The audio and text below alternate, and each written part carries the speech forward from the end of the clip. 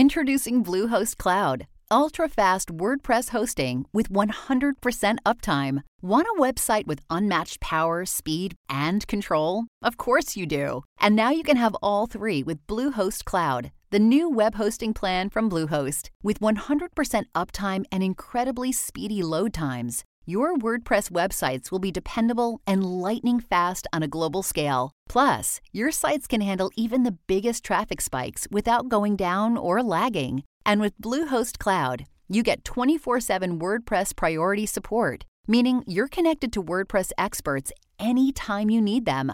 Not to mention, you automatically get daily backups and world-class security. So, what are you waiting for? Get Bluehost Cloud today by visiting Bluehost.com. That's Bluehost.com. Sup, folks? Just a quick little update before this week's podcast episode begins that the audio quality will be a little bit less than optimal on my end of things because I accidentally left the mic on for Shadowplay. I had to update the GeForce experience and it turned all the settings that I had off on, so I did not realize that it recorded my voice, thus making me sound like I'm speaking into a radio the entire time. It's passable, and I've had to do this a couple of times when we first started the podcast, so I do hope you guys can deal with it for this episode. I do apologize, and it won't be a problem in the future. But for now, I hope you guys enjoyed this awesome discussion with Carrick, and I'll catch you next week. Peace out. Salutations, everybody. It is Maddie here today with week 101 of the Ham Radio podcast. And this is Carrick with ACG. Once again, no video on purpose, because I'm ugly. Yeah, we're sorry, guys. We spent a good half hour, I think, trying to fix that son of a bitch. For those who were curious, OBS, for some reason, just was not cooperating with us. My webcam wasn't working, showing a black screen, so I'm thinking, I'll set up the webcam on Windows Movie Maker. Do that. It's saying it's open in another program, which it wasn't. So then I'm thinking, okay, we'll open it on OBS, and I'll just put it there. Me and Carrick will use audio, but you guys get the video experience. Didn't work there. Instead, I got a red screen. Like, my entire program turned bright red. So, before my computer set fire, we decided to pull the plug and instead just go with audio. Gremlins. Yeah, I have no clue what happened there. Yeah, so by next week, we should be fine. But right now, things weren't working out. Lone isn't here this week. He's currently getting something with his apartment key card fixed. So, they're locking him out of all the places where the women are. They're like, exactly. Listen, we don't stalker. No, I'm just joking. So we sadly don't have him with us this week. As always, if you guys want to become a part of the podcast, do consider supporting the Patreon. And this week, we wanted to just reminisce on some of our favorite titles that maybe were a little underappreciated, talk about backlogs in general. But we've been playing a lot of old games lately. And so I thought that would be a good place to start with some hidden gems. You said you had a list of them that you had not really mentioned on any other program, so I'm curious to see where you're starting with this one. I'll start with, so this is one of the situations, prior to the podcast, we were talking about, what ones we've mentioned during podcasts and ones we haven't. And when I sat down, I realized there were two in particular, but the first one is Sanitarium. Did you ever play that? Point and click game where you're in an insane asylum, and then basically it's sort of like just degenerates from there. I've heard the name. It's on Good Old Games for like $10, and man, I'm telling you, that game is fantastic. It is just from start to finish, like such a thick environment, and it's got typical point and click style, gameplay. I mean, it's not super impressive when it comes to today's standards, but when it comes to when that came out, holy shit, yeah. And to me, that is one of those hidden gems where I mention it, and if somebody's played it, usually they're like, oh my God, I haven't thought of that game. That game is amazing. So it looks crazy, too. You play as a character with like a head wrap, like your head wrapped in bandages the entire time in a doctor's, or in the gown. It's out there. It's different. Yeah. It sounds more like psychological horror in a way. It is. It's very like what exactly is going on. But it's not, we've talked about this before because I know you like what's the horror game? The Fear Something Within? The Evil Within. Yeah, which, by the way, I don't know if you heard, but there was a leak that number 2 is being made. Yeah, we talked about that last week. I'm excited for that. Yeah, so it doesn't have it's not that kind of game. It's more of a European-American style horror where it's just, mental stuff, but it's not, how each sort of nation has their own horror and their base from whatever is in their past. So, yeah, very good game. Reminds me of what's the game? It was on the PS4 and the Vita. I think it was called like The Lone Survivor or something along those lines. It's something Survivor. I think that's what it was called. And it was a 2D side-scroller, very much psychological horror, designed to be creepy. I never found it creepy mainly because it was 2D. That just might be me. But the way you're describing it sounds like that. I'm sure someone in the comments will sound off with the game's proper name, but I can't remember it. But that what you're talking about sounds very reminiscent of that. I have a good one, though. Here's one I've actually never mentioned before. Do you have you ever played Scribblenauts Unlimited? No. Oh man. So what Scribblenauts is this game where they have a couple of spin-offs. I think they had like a Batman one as well. Basically the point is someone gives you a problem. They're like, oh my God, we'll say hypothetically, oh my God, there's a fire. I need to put out this fire. What do I do? And then it gives you a text box. And the game has like hundreds of objects you can use with each of their own purpose. And so you sit there and you think, what could I use to put out this fire? So you type in hose, for example, and then all of a sudden a fire hose appears, and you use that to take out the fire. It's like, but there's a kitten in the tree. Then you type in ladder. It's a lot more complex than that. You get a lot more creative with it. That's a very bare bones example. But I love that type of idea so much because the game is as expansive as your mind. It does start off that basic, though. The first, 20 minutes. The tutorial. Yeah, it's to give you an idea of, okay, you think it, you type it, it's in the game. But you can get, really wild with it. Because I do remember there was, one point that you could type in, a superhero, and he'd come in and save someone, for example. It's so wild, and I haven't played it in years. I'm looking right now. Last time I played it was summer of 2013. But, oh, damn. It's been a while. But I finally look back on that as a series that has not really, as far as I know, has not gotten much attention. But, it was so fun. It was so different. And just the premise behind it. It has an art style similar to those, which is another hidden gem. Do you remember Drawn to Life? Yeah. That it had that similar art style, but Drawn to Life as a kid, that was the shit. Creating your own weapons and stuff. This Scribblenauts game, what's it on? What console? I have it on PC. Oh, gotcha. I think it's available for other systems as well. I'll have to check that out. Mm-hmm. This is it's very different, but like I said, it's reminiscent of Drawn to Life, where they're like, oh man, you need a weapon to defeat this specific enemy. Draw an X, and you could draw a fucking dick for all the game cares. It's just registering you're drawing something, but it's about as expansive as your imagination, and it's just the fun of getting creative with it that I do appreciate. I'll admit that it can get a bit redundant if you keep putting time into it, and you keep solving all these puzzles that you might want something a little more refreshing, but it's very different for the types of games that are out nowadays, where it's always that action adventure, that first person, that open world, role playing, yada yada yada. Yeah, you can sort of feel the sameness sometimes. Yeah, that's the thing. That's why I wanted to talk about this week, is because I don't know about you, I get this open world fatigue sometime. It seems like every game is trying to be open world RPG. I agree. Game. Yeah. And even and I'll get into this game in a little bit, but even Token 2, I've been playing that, and even that's an open world game now. It's a Monster Hunter game, for God's sakes. And it's quote open world. Really all it is making subsections of its entire world into levels, and you go and hunt in those areas. It makes for a more diversified experience, but point being is that it gets so repetitive. It's like I always compare it to when Call of Duty was just constantly doing World War II shooters, and then Medal of Honor stepped in. It's like everyone's Medal of Duty. Yeah, everyone's doing these fucking World War shooters. It's like, we need something new. And it's like, I get why developers are doing open world games, because you got more technology, you can make the broader game. But sometimes I bring in a question, is broader better? I think BioWare is a good example of that.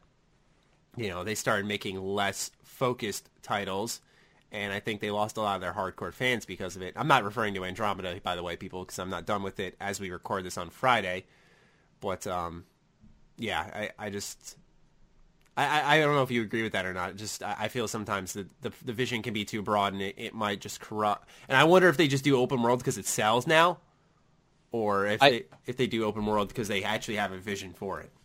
Yeah, no, I mean, I think it's both, in all honesty. But I think past focus is sort of future vision. So in the past, if the focus has been open world and you've seen some successes, then your future possibilities when you sit down with the development team and start talking about creating a game is going to hinge on your own experiences, the things that you've liked, disliked, whatever. And there's a higher chance of talking about open world now than there was in the past. Mm-hmm. And that's, of course, like you said, hardware-wise, and ability and power-wise, we are at a level where we can see some of these things. And talking to the developers that I do, one of the things they always mention is the memory size is much larger here.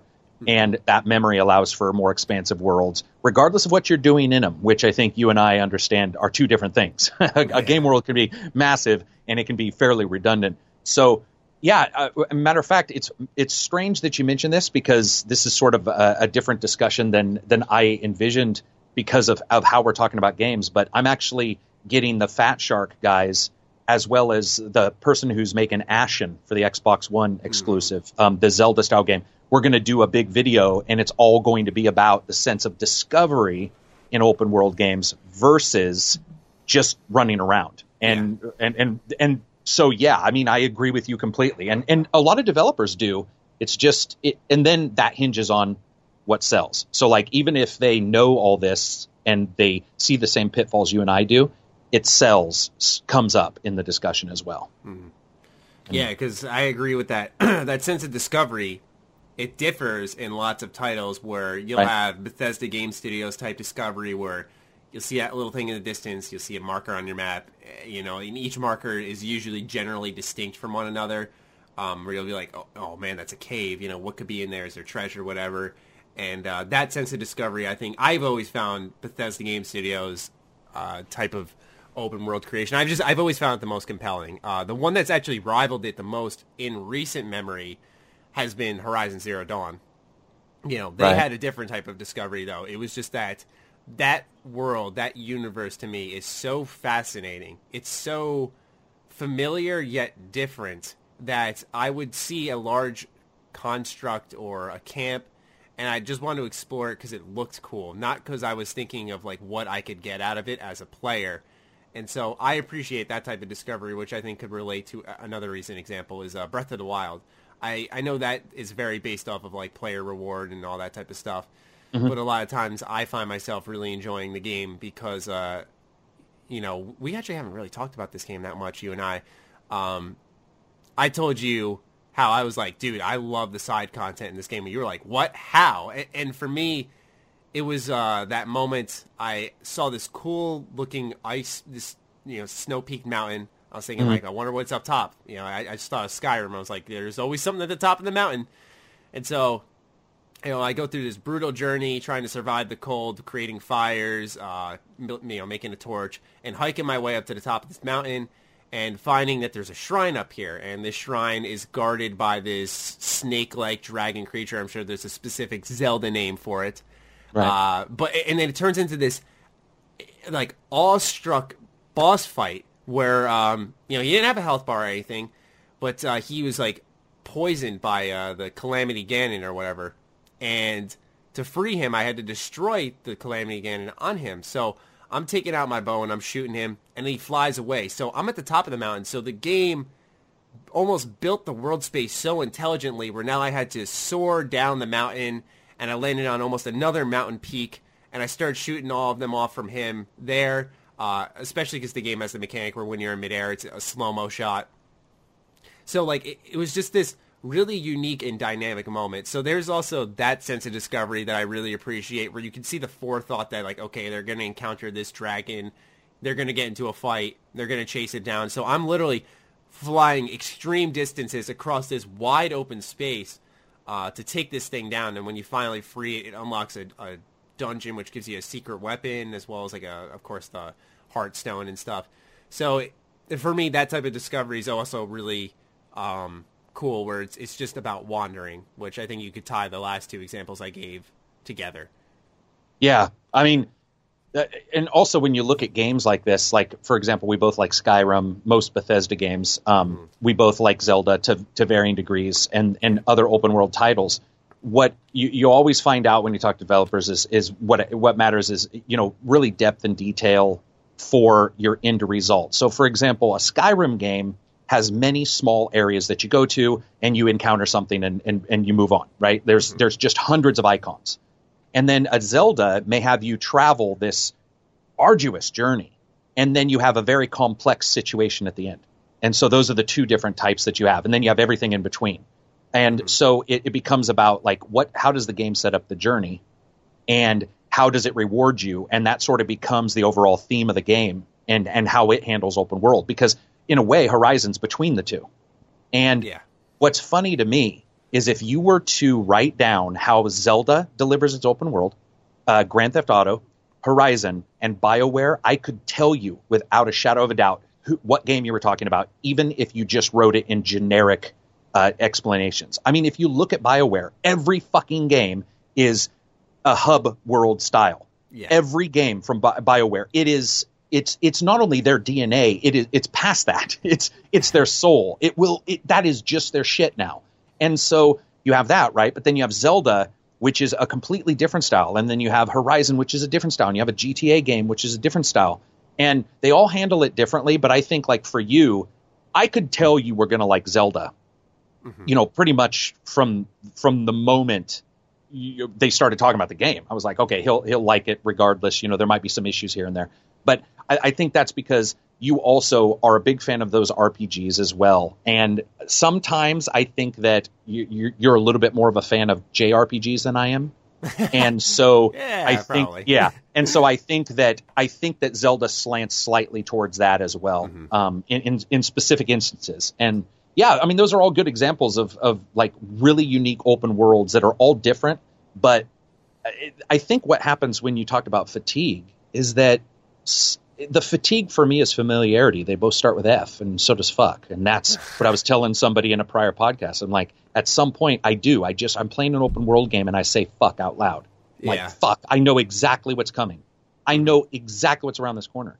Yeah. And luckily we have some devs who are trying some different stuff. I think Dark Souls has helped because difficulty does adjust games. And I think Zelda, with its slightly harder difficulty as well, that'll be a little refreshing, 3D platforming.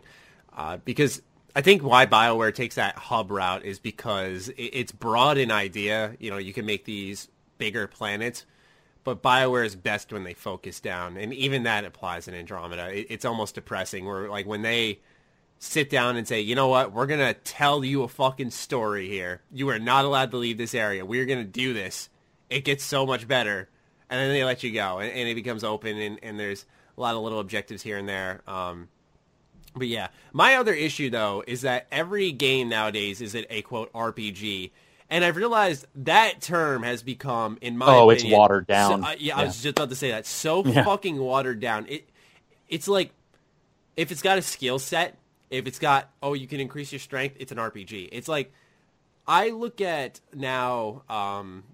I think The Witcher is a good example with choice and consequence as a AAA game. But I mainly look at Divinity Original Sin as a, because I haven't played Pillars of Eternity or Tyranny. Yeah. I haven't played those games yet to really weigh in on them. But for my personal experience, Divinity Original Sin is like my idea of an RPG. Like you can make choices.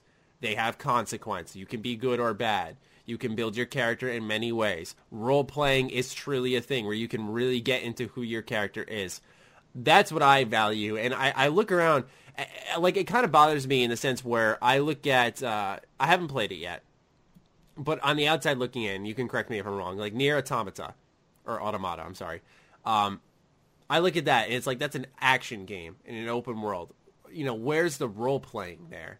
Yeah. I mean, I agree. It's any stat. Term. It's any stat. As long as a stat shows up, they can say it's role-playing, but they don't understand that it's ROLL and not ROLE. Mm-hmm. And that's the type of role that's occurring. It does, for some of us, like you and me, it pushes us slightly away. But it's funny you mentioned Divinity Original Sin, because while I liked that, one of my hidden gems is Divine Divinity, which is the original. And Divine Divinity... Holy shit. It easily my favorite of the Diablo style, RPG action slash. Like last time I looked at how they titled it, there was like 85 words for this one style of game. Like the genre has become so like large when it's explained. But Divinity Original Sin is great, and I love it, and I think that it's really shown what you can do when you sequelize correctly and you understand how to move forward.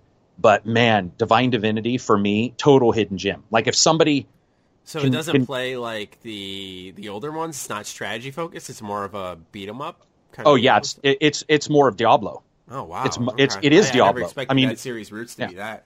Sacred play came around the same time, the original Sacred, and but that series is transformed.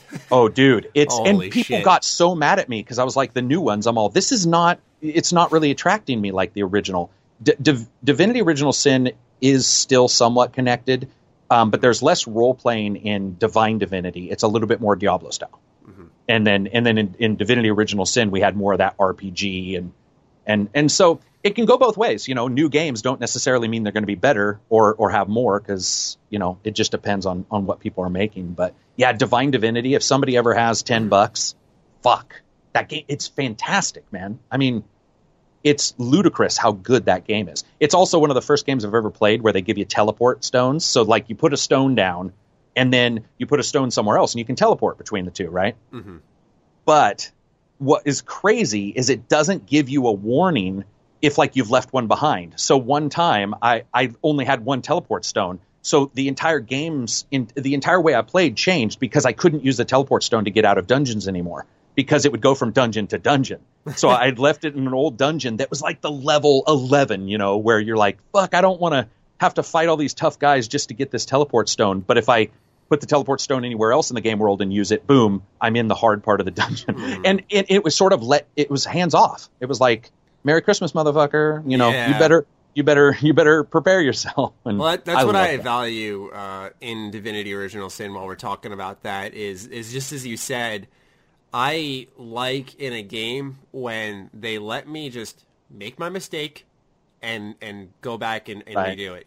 If I die, it's okay. If I fuck up, it's okay. That's how you learn. Not if you just guide me through and have me perfectionist run the whole fucking game in one try. It's good to mess up and try again.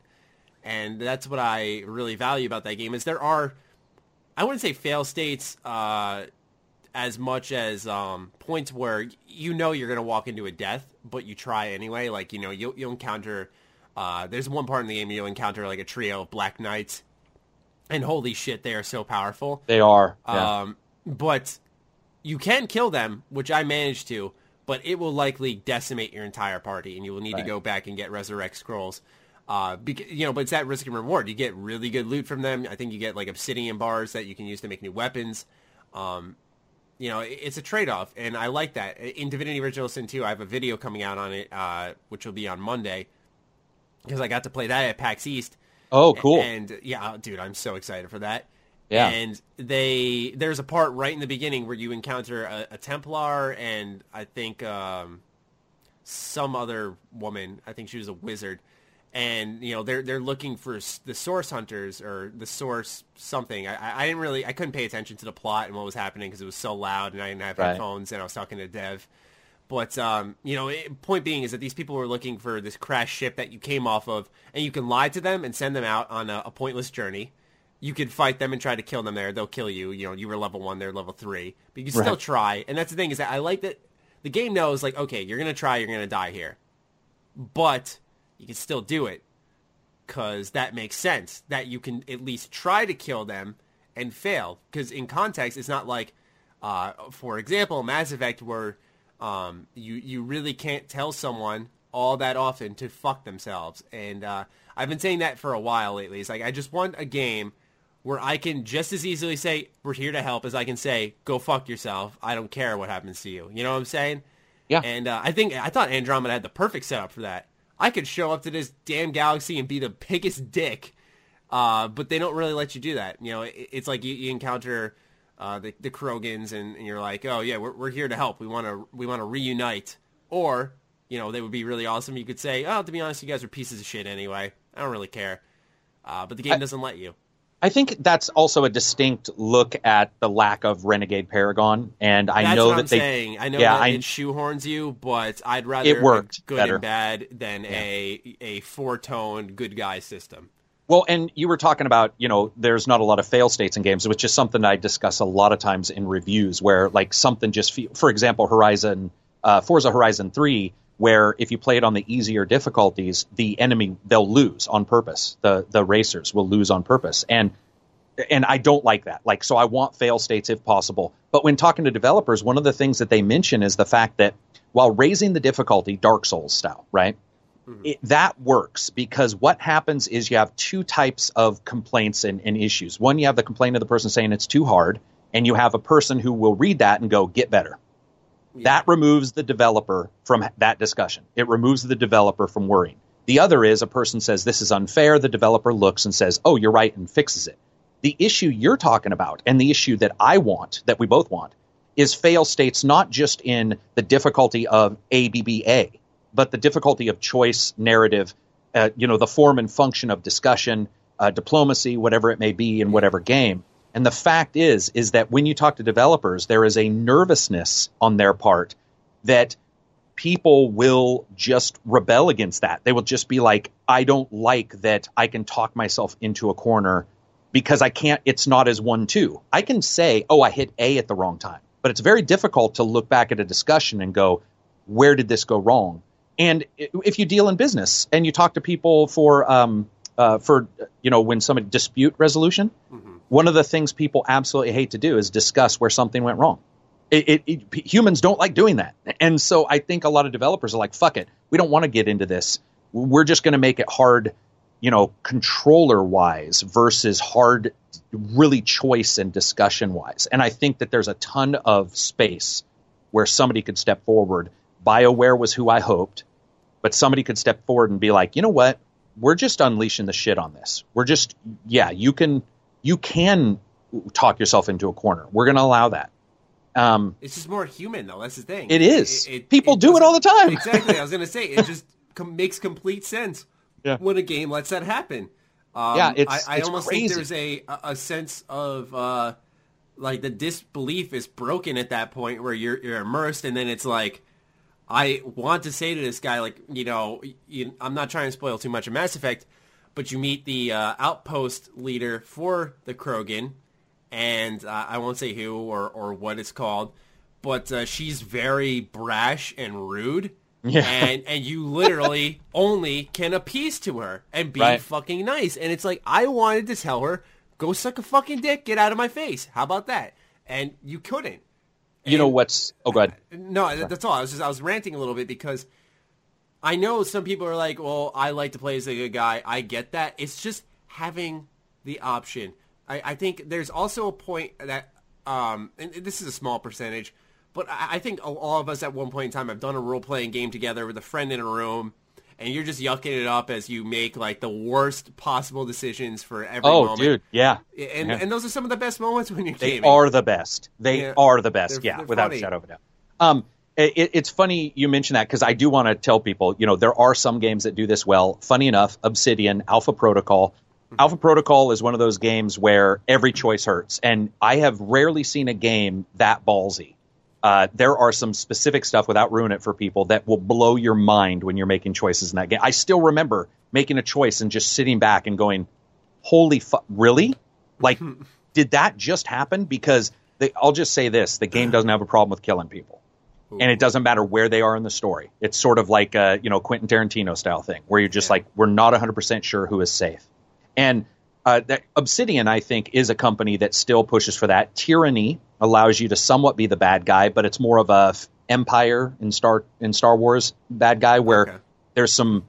It's not chaotic evil, it's lawful evil, which in some ways to some people is okay. So it's not as free as you and I are talking about, but it is possible. It is possible, and I can't wait to see it. Like I would love to see an Obsidian or somebody like that turn around and say, you don't have to make somebody homicidal, right, to be evil. You do not have to do that. Players are already homicidal. Let's remove that from the equation. We already go into an area and we fucking do negotiations by sword point. So that's already taken care of. Let the discussion sort of flower out from that action. And a lot of people just don't want to do it. Yeah, it always baffles me. I have another one. Go for it. Saints Row.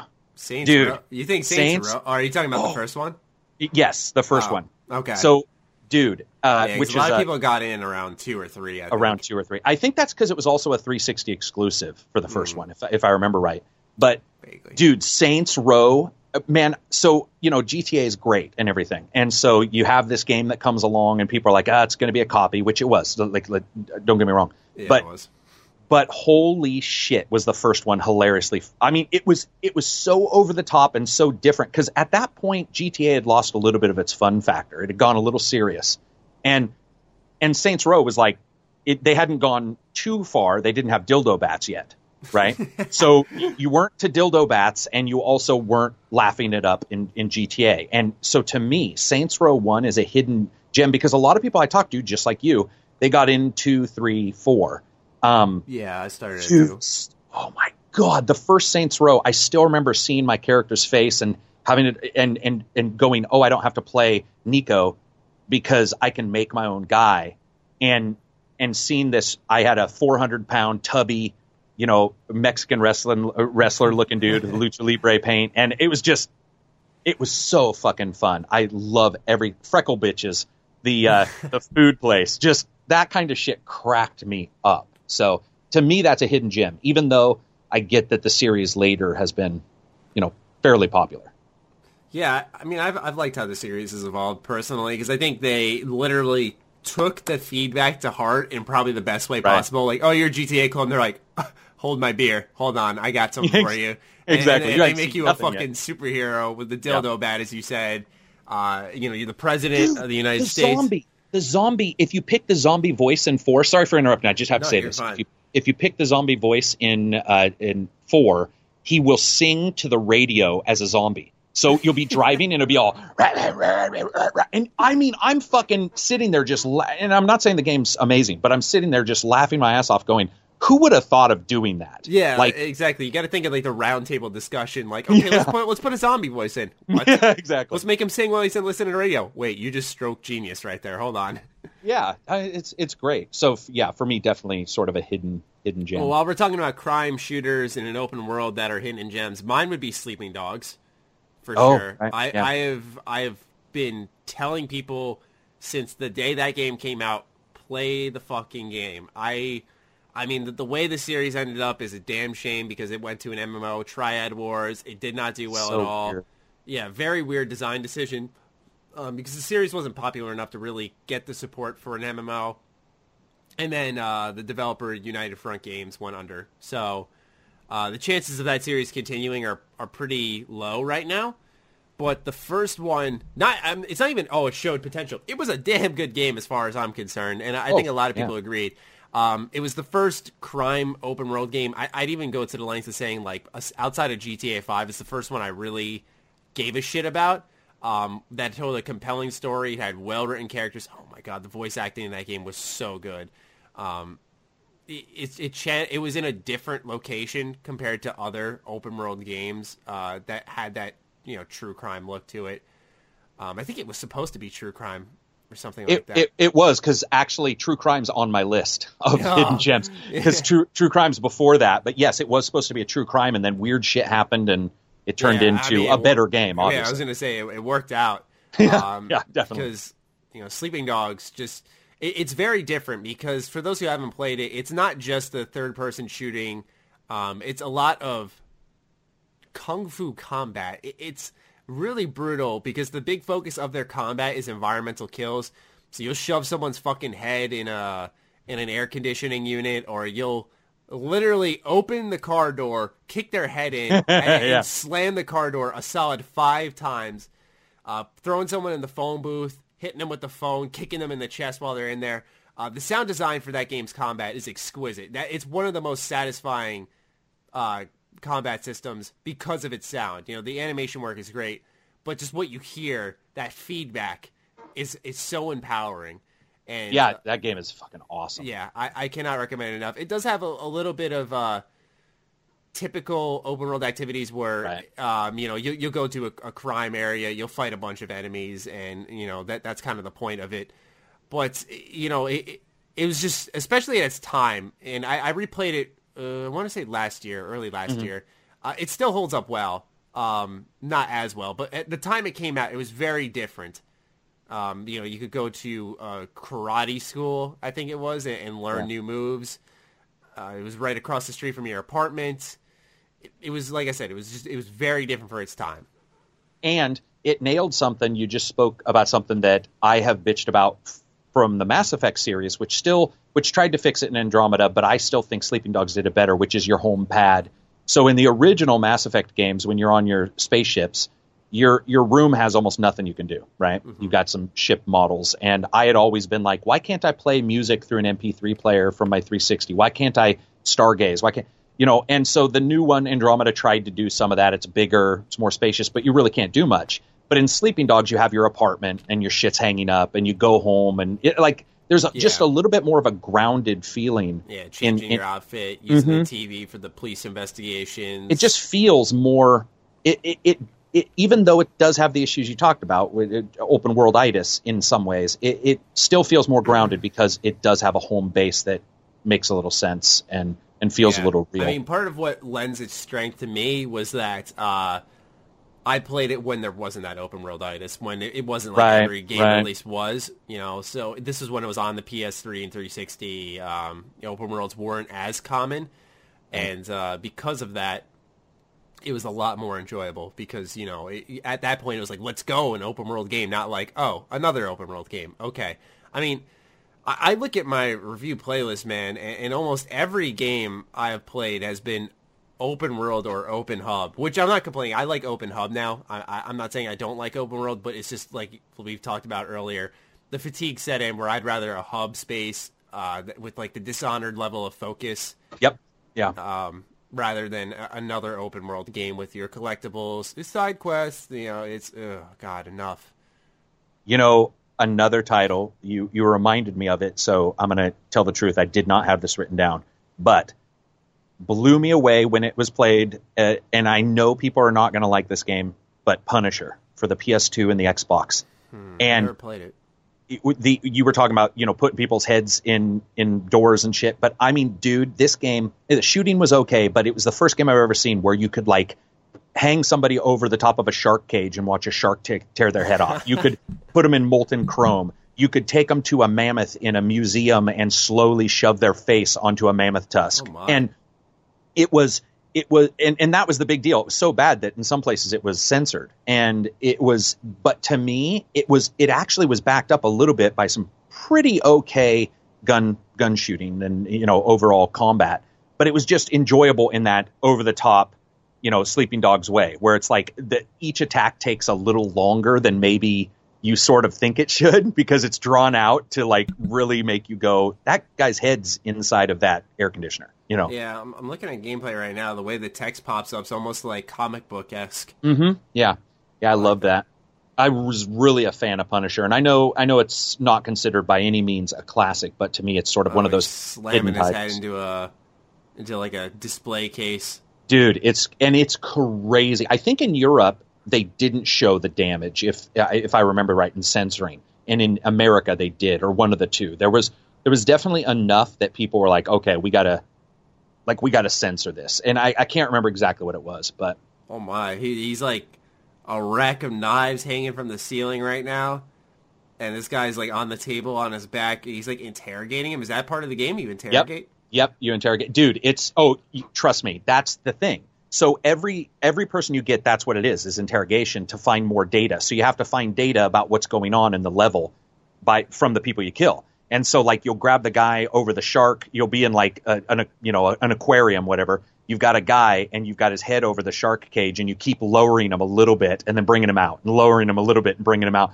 And I mean, one of my friends actually was like, Carrick, you need to stop because this is actually disturbing me a little bit because I just got glee from that shit. I was just like, this is the great. And I mean, Cadiz was there too. And he was like, guys, my God, just kill him. Because I was like, nah, just barely leaning him over. And then the shark came and tore his head off. So, oh, wait. I think I just got to that part. Hold on. He's dangling him over the water. Oh, there's the shark. Yep. He just ate him. Oh, dude, I'm telling you, it's insane. He says chum served. That's amazing. Yeah. It's well worth. It is well worth the $7 fucking that game is going to cost you. That is great, ladies and gentlemen. If you're not right now, you should be checking out some gameplay of this if you own a PS2. Oh man, and Xbox that's original, great. I believe. Yeah, That's fucking great. I mean, I love the comic book style of things. That's very different. Kind of reminds me of Max Payne in a way. it does. Yeah, It does. it's got Very that much so. feeling. Huh. Wow. Good share. It's definitely a good one. For me, what else do I have on my list here? Here's one. Have you ever played the Jedi Knight Jedi Academy game? Oh yeah. Mhm. Yeah, that is one that, because, the focus, especially with us, KOTOR, as well as for a lot of other gamers, Battlefront and Republic Commando. But here's the thing, is that Jedi Knight, I don't know if it was Jedi Knight 2 or not, but one of them, if not both, I can't remember, has a really awesome multiplayer. And there's That is Jedi Knight. It's the second one, yeah, for sure. Yeah, I was going to Of those say, two. I figured. And I think the second one has a very dedicated fan base that still plays. Still modding it too. Yeah. And it is awesome to watch because they are some of the most intense lightsaber fights that you see in Yep. episode 3, lots of flips, lots of just flinging around the lightsaber, limbs coming off and stuff. And I appreciate that game so much because at the time, what I always look for in Star Wars, that I don't as much now because it's arguably my favorite franchise of any out there. But what I looked for as a kid was I liked Star Wars, but I liked a more mature take on Star Wars, and that's where I found Knights of the Old Republic. That's why it became my favorite game of all time, amongst many other reasons. But Jedi Knight Jedi Academy, was one that stuck out because of the fact that, limbs would come off during combat. That's the first thing that happened. I was like, oh man, this is another level of Star Wars game. And, there was the choice at the end of a good or bad Jedi, light or dark side. As well as, a different type of platforming that you could do because you could unlock a Jedi jump that would let you float longer distances to unlock secret areas. Mm-hmm. And you could also still not just play with the lightsaber and cut people's limbs off, but you could also just use your guns. And each gun had a primary and alternate fire, which you could draw a relationship to from Resistance 3 in a way where the guns played two completely different ways based off the way you played the game and how you use the alt and normal fire. And that's one game that I think amongst the Star Wars catalog doesn't get enough attention, along with the lines of Empire at War. That's another one. That's strategy my one. God, I forgot all about that game. Holy shit, you just brought back some memories. Yeah, yeah, that game is actually really good, and I think it just didn't speak to people like I thought it was going to. But for me, I really liked it. Yeah, but Jedi Knight Jedi Academy, that's definitely one. I like how the second one picks up, but the levels in the second one can be pretty annoying. I mean, I could go through a bunch. I could make literally a fucking 20-minute video on every underrated Star Wars game and why someone needs to play it. Oh yeah, for sure. I think with Star Wars games too, there's been a couple shitty ones, obviously, right? I think that depending on the developer, they've done well with the IP over time, and you have. What's really cool about Star Wars, unlike Star Trek, which has very few good games, with Star Wars, what's crazy to me is it doesn't matter the genre. There's some really good games in almost every genre they've attempted, which I think is really actually pretty cool. It's like you've got your third person, fighting game. You've got a shooter. You've got Rogue Squadron, right? It's called Rogue Squadron, I think. The four Rogue Troopers, Rogue Trooper or Trooper Commando, Rogue. Oh, Republic Commando? Republic Commando. Fucking A. No, I thought you were talking about Jedi Starfighter for a sec when you said Rogue Squadron. Yeah, no, sorry. So you've got that, which is a first-person shooter. You've got, the one you just spoke of, which is an RTS. And I think there's sort of something to say about the strength of people caring about that IP. I mean, it's like any genre. There's one or two bad ones, but and then. I have one that, so no one's going to care because this game was sort of panned. It's from Rocksteady, and it's called Urban Chaos Riot Response. And this game, we're talking averaging 7s. It's got a 6. I'm looking at it, 8.5 from GameZone. It's Xbox One, Xbox Original and PS2. And basically what it is you are a special part of a unit that goes out and stops like rioting and stuff, stops like, but bad guys, not now, but like people with guns and crime. And one of the first things that the game gives you is a ballistic shield. And it's the first time, and it's with you almost all the time. It's clear.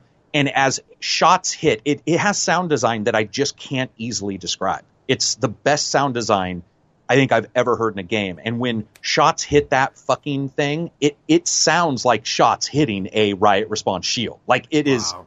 And in it, when you kill main guys, everything goes to slow motion. And because it's R-rated as a game, you have guys who are like on fire, flying out of a building going, fuck you. And it's so over the top. You have like stun guns that can burn people if you hold the stun gun on too long. That's funny. Yeah, it is. If anybody has a chance, super cheap game. It reminds me of the game. Have you heard of the game? I think it's just called SWAT. Oh, yeah. Mm-hmm. Yeah, the original SWAT 1 through 4, I think. Yeah. Yeah, I haven't played it. I was reading on Twitter, Danny O'Dwyer, he was tweeting about it and how he's like, these games are so good, but I don't think they'd be allowed nowadays because of how just scary real they are. I think you play SWAT troopers who are dismantling like terror attacks across the globe, and it's very much like almost insurgency, like that type of hardcore shooter in a way. Yeah, for sure. They were very good games, though. Yeah, I was going to say, I've heard they're really good games, and so it's had me curious. And just the way you were describing that one, Urban Control or whatever it was called. It's called Chaos Urban Response. And, Urban Response. And it's Rocksteady, That's the thing, known for good games. Yeah, they're the Batman guys, so that's something different. Maybe that's where they got some of their darker storytelling from. Oh, dude, it's insane. So basically, I'm just reading it. It says, gang members are armed with cleavers, Molotov bombs, firearms. They're attacking civilians, paramedics, firefighters, and police officers, and it's up to you to stop him and to stop them. And it's one of those games that came out of nowhere. Like, I remember getting it on the Xbox, and I turned it on. I was like, we'll see how this goes. And I get that there were some issues with it, but as a shooter and just crazy over the topness, it's fucking awesome. Yeah, I'm looking at gameplay right now. This looks pretty smooth. Like, I expected something a little clunkier. Was this late? Was this late released in this? That's gen? Late. Yeah, that was middle to late Xbox original. Yeah, I was gonna say just because it looks awfully smooth for. And it's Rocksteady using Havoc. It's the Havoc engine. Yeah. So they probably pretty much knew what they were doing. But I'm telling you, like the goofy side uses of the guns and the way the game played out. It's funny because I'll mention it in a comment on YouTube and I'll get like 100 people responding, just be like, "Oh my fucking God, I remember that game." It's just one of those ones where you forget about it unless somebody mentions it.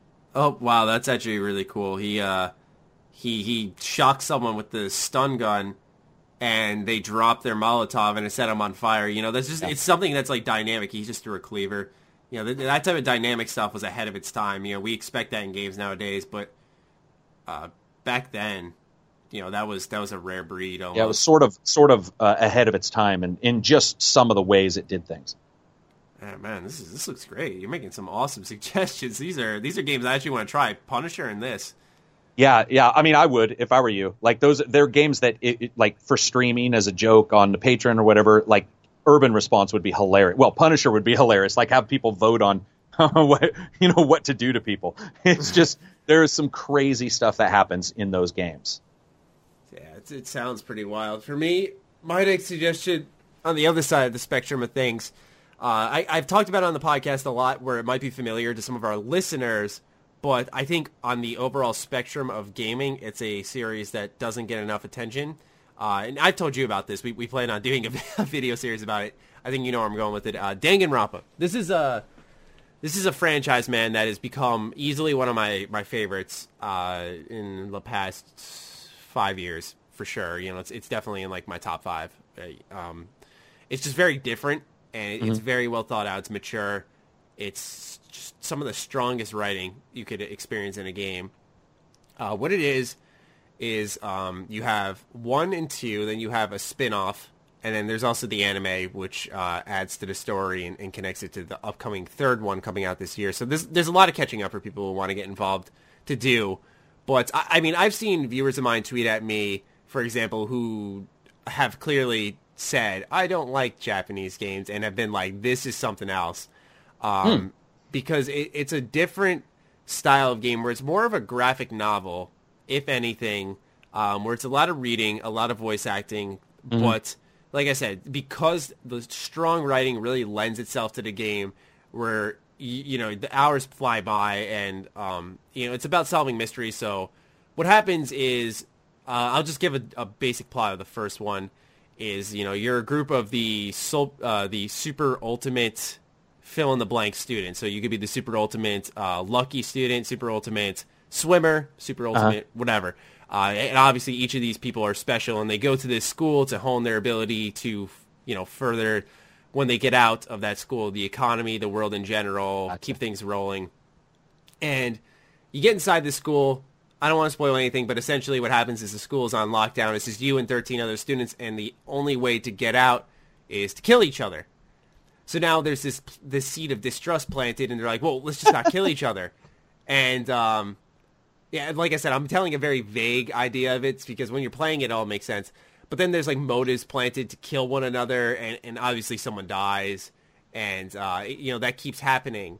And it's like, it's one of those games where I have to admit, like, while I'm playing and I'm thinking, like, why don't they just not kill each other, and then you can solve the problem here.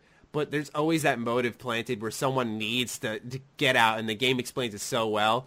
And it's that almost Persona tug of war where you're like, I want to get to know this character, but when you get to know the wrong person, they end up being a killer, and you're like, you're not who I thought you were.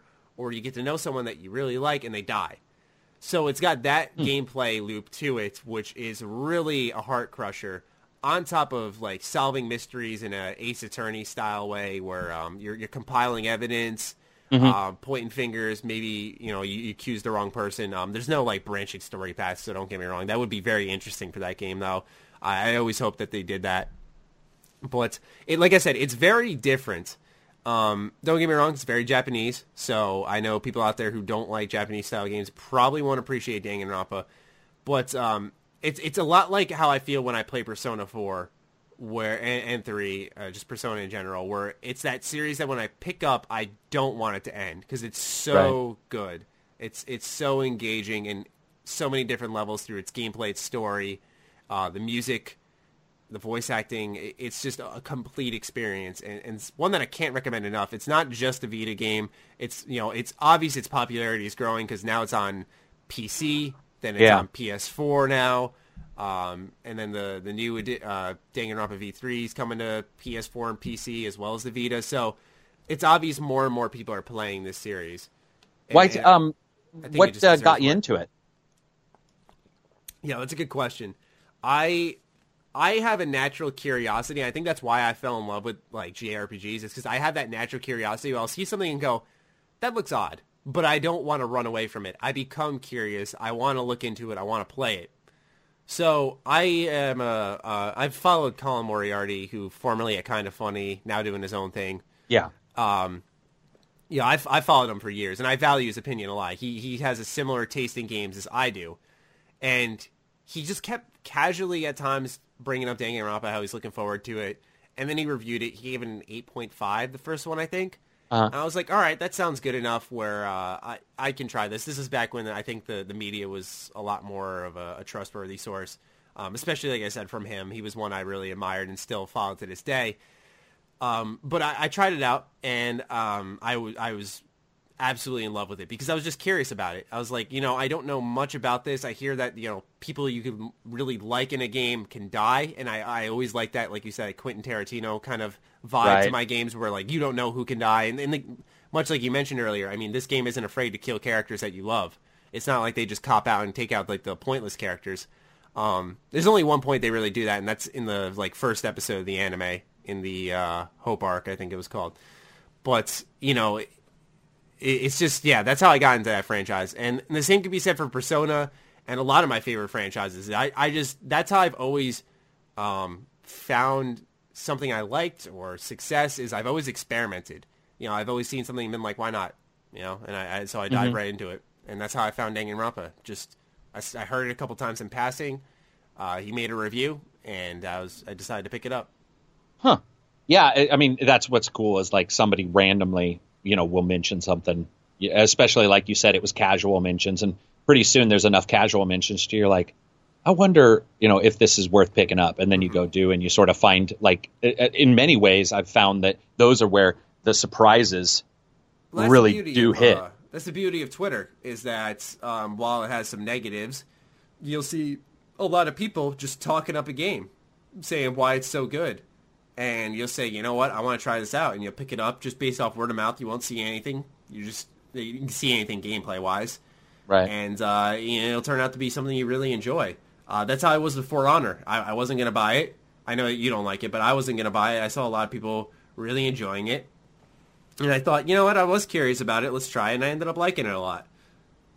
I think with For Honor, I'm more ambivalent, Like, it's not necessarily a dislike or a like. It's just, and what's funny is that's something that I used to talk about. I worked at a place with a lot of historians, and we would talk for hours about what if the samurai ended up meeting Vikings? Like, who would win? Who would win? And we would talk for hours about, different technologies and different abilities. And for some reason, that one didn't hit. But all of this talking has reminded me of one title that I have to mention. And I don't even know if this is a hidden. Have you heard of Freelancer? Chris Roberts, the guy who's making Star Citizen. So No.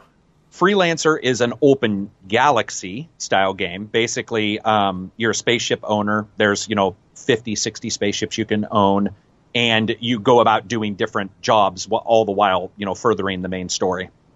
And then the reason why, to me, I think it's a personal gem. Number one, huge still occurring mod community, almost like the Star Wars game you mentioned. Okay. And then additionally, the mods have increased the graphics, have increased the textures, added starships. So like I have a mod, it's called, I have Crossfire and Discovery, and I think they add like 80 to 150 new ships that you can buy as you game. And then there's like, I can't remember how many planets, probably 80 to 100 planets that you can go to. And it's one of those games where like you buy fucking water from one planet and deliver it somewhere else, but it's got a living economy that changes. And cool. It's just absolutely what I think I'm hoping Star Citizen explodes on, because it's the same designer. In fact, most people who backed Star Citizen originally were old Freelancer fans when that first came out. So to me, and it was the only game I've ever seen that uses a 90210 original series actor for the voice actor. Ian Zerling, guy who played Steve, tall blonde guy. He did the voiceover, and he actually did a really good job as the main protagonist. So that's cool. Yeah, fucking love that game. You have any more? I was just thinking, I have a couple more, but I was just thinking of it's just a random thought. When you were talking about how like, oh, what if the Vikings won? What was that TV show? Deadliest Warrior. There it is. Yeah. Couldn't think of it for the life. Got every episode on my computer. I used to watch that show so much as a kid. What would happen if a Navy SEAL went up against a samurai? Well, the samurai would explode from the C4. Let's analyze their arsenal. We got frag grenades here, and then we got shuriken. It's like you got a Walmart Ninja Star versus a fucking explosive that'd blow a goddamn semi-trailer in half. And they're like, who would win? Well, I'm telling you, we pretty much know right away. Yeah. Another hidden gem I wanted to recommend, I wouldn't really call it hidden. It's just a series that I think has been long forgotten, is Ninja Gaiden. Oh, God, yeah. That's one that's really... it's just gone downhill because no one really liked 3, and then they did Yaiba Ninja Gaiden Z or whatever, and that was bad too, apparently. I never played that one, but I don't know why. It brings up the question of why certain formulas work and developers decide to change them when they are working. Ninja Gaiden was a formula working, and then 3... I didn't even play it. I just saw it was getting, ironically, 3s across the board. And so I was like, I'm not going to touch that game. But it makes you wonder what they change from a game that 1 and 2, critically acclaimed. What do you do to 3 and then Yaiba to bring such a drastic change to a series that had masterful difficulty but awesome fast-paced action? I just don't... I mean, maybe it was the technology stuff, like when talking to developers, a lot of times they'll say stuff like, when you get more powerful technology, it can also be difficult because you have, feature creep and different, different things are brought up, and times and resources are wasted, or people go from 2D to 3D, right? Or from 2D to pseudo 3D, which is, 2.5D, whatever you want to call it. And so I don't know, for that game, it surprises me because aren't they're the Neo developers? Yeah. So how is it that you can't do? Yeah, exactly. So how is it that you can't do your own fucking series, but you turn around and get a series like that, and you do it, and you make an excellent game? Yeah, I mean, I'm looking at Metacritic now. I don't really trust Metacritic only for the sense that right now the first 2 reviews I see under user are 10 out of 10s. Yeah. When Ryu isn't running his mouth, he's cutting shit up, and it's glorious coming off working on reviews of multiple Japanese RPGs. Ninja Gaiden 3 is a well-deserved bloody vacation. But, I mean, poor camera, tacked on QTEs, the laughable story. It takes itself far too seriously. Origins of a fast, new, exciting system buried underneath all the mess. And the gorgeous animations and zippy takedowns provide an immediate buzz, yet its problems vastly outweigh the positives. And it's hard to come away feeling anything other than disappointed. This is supposed to be a bold new beginning for the series, but ultimately 3 feels like a false start. It's hilarious is that, it's a bold new beginning, but yet they dropped it right after one failure. Yeah, I mean, it is weird that you see that developer turning around, and sometimes it could be a freshness. Is it where the developers just aren't feeling that game world anymore? Are they not feeling, are they not motivated to make that? Because you do have to have some passion. And, maybe with Neo, they were like, hey, this is what we want to do, versus the Ninja Gaidens, which were awesome and then weren't. It was. This one had multiplayer, too. I think in a co-op. Which one was it? Black? 3? 3. Because Ninja Gaiden Black so was... Good. And that was... It's just one of the most... It was original. Yeah, that just... I don't know what it was about it. I think that was like just the Dark Souls as a kid, where it was one of the most memorable game intros I've ever had. I don't know why. Just that beginning part where you're playing as Ryu, you're a ninja, and scaling your way to the top and getting to the guy with the nunchucks, and, just a tough boss fight. And just like each boss... Like I said, it was just like fucking Dark Souls when I was a kid. It was that grilling level, more so because as a kid, I wasn't as good at video games at the time, where I was dying a lot more. My reflexes weren't exactly on point.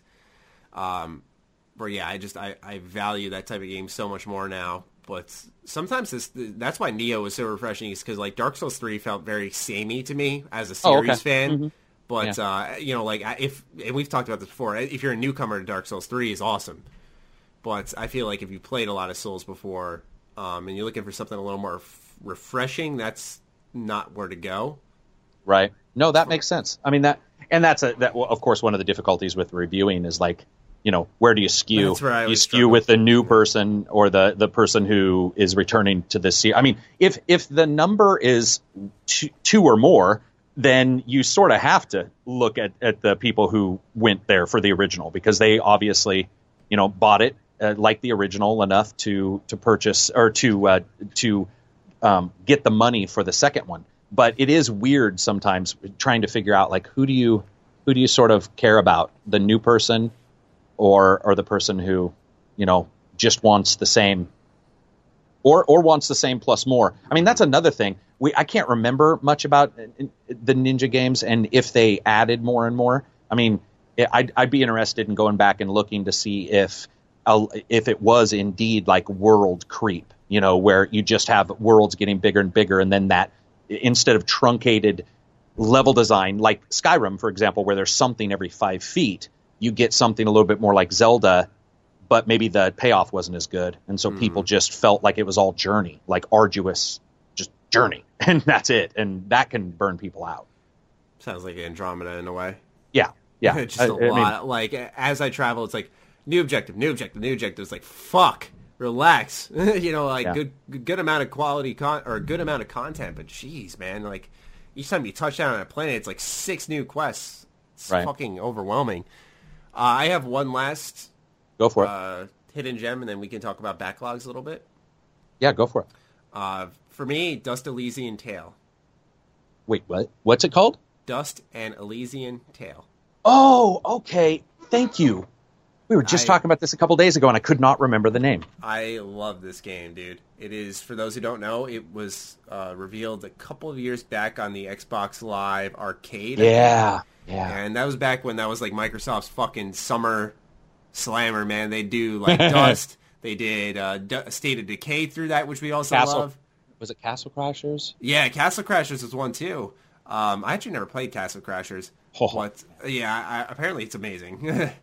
But for me, Dust Elysian Tail, that was at a point in time where right now in the industry, I think there's a lot more pro indie than there was back then.